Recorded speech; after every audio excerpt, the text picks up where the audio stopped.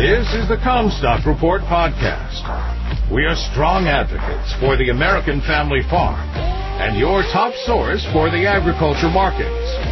And now, here's your host, David Cruz.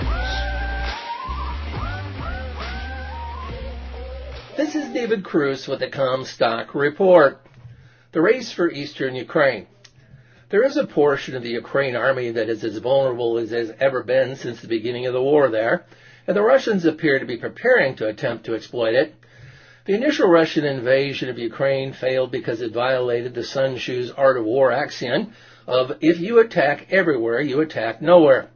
What the ancient Chinese general meant by that is if you dilute your forces by spreading out the frontal range of your attack, it risks not having the power anywhere with which to punch through and overwhelm your enemy. That is exactly what happened as the Russians attacked Ukraine along a front that extended around nearly all the border with Russia and Belarus and quickly exhausted its offensive capability. The Ukraine army had inside lines where they could move forces more quickly than the invaders could.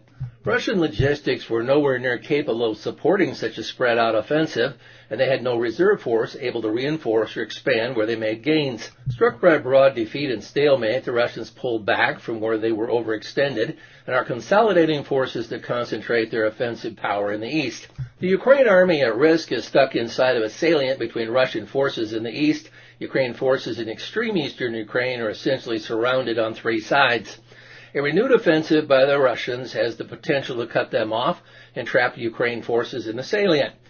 This could consolidate all Russian forces, cutting off eastern Ukraine and potentially nearly a third of Ukraine. The West has to get enough offensive weapons, tanks, javelins, and drones to Ukraine to get there in time to blunt a renewed Russian offensive. Ukraine won the Battle of Kiev, and this one may be more difficult to defend. Ukraine forces in the salient can either stand and fight until relieved by other Ukraine forces advancing from the west, at risk of their western supply lines being cut off, or retreat and surrender the region. The problem with that is the outpouring of refugees from eastern Ukraine, now threatened by the Russians, under the protection of Ukraine forces. The recent missile attack on the Ukraine railway, full of refugees, turns this into a nightmare. I'm not convinced that the Russian army, which has performed so unbelievably poorly, can pull back, refit, reorganize, repair their logistics, and launch a new effective offensive very quickly. Many of their units that withdrew from northern Ukraine were combat ineffective. Putin is now trying to raise new conscripts, including veterans, which as unemployment in Russia surges should not be that hard. Then again, the truth of their military disaster is getting home. They may be under the gun from Moscow to act to produce a victory that the war criminal Putin can brag about at the May Moscow parade. This is a race going on here to reinforce Ukraine forces and the Russian preparation to launch a round 2 offensive. The U.S. military is in charge of logistics for NATO and Poland supplying Ukraine. The U.S. military is the best logistical organization that there's ever been on the face of the earth. No one has had more experience with supply lines extending far from home than the U.S. military. A Confederate cavalry general, yes, Bedford Forrest, once said that the one that wins gets there the firstest with the mostest. That defines the race between Russia and Ukraine forces in the east of Ukraine. There is much evidence that the Russian army is not a disciplined force.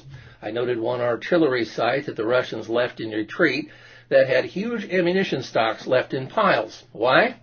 Whatever room they had in trucks, the soldiers had used to steal their booty from ransacking Ukraine homes.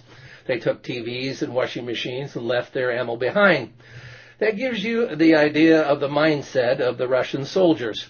Intercepted conversations of calls back home from frontline soldiers suggest the morale is broken. They have no intention of fighting to the death, while Ukraine's soldiers have scores to settle. I was reading Masha Gessen's excellent book on Putin this last weekend and was struck by the following passage.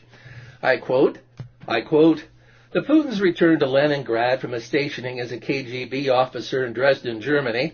They carried a 20-year-old washing machine given to them by their former neighbors, who, even having lost their jobs, enjoyed a higher standard of living than the Putins could hope to attain in the USSR, and a sum of money sufficient to buy the best Soviet-made car available," unquote.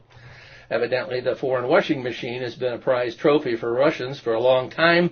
Even Putin brought one home. Our source in Odessa, Ukraine, VEA Brokers, tells us that they hope to plant between 50 and 80% of their planned acres in the free country. However, we are also told that over half the farmers are in the fight and fields are potentially littered with mines by departing Russians. They also say it's totally unclear how much will ever be moved of the grain that they have due to damaged infrastructure in closed ports. You've been listening to the Comstock Report. For more information on marketing opportunities, contact us at Comstock.com or call 712-227-1110. For a more complete version of the Comstock Report with hedging strategies and trade recommendations, subscribe on our website at Comstock.com or reach out to one of our risk management specialists about how we can help you protect your profits.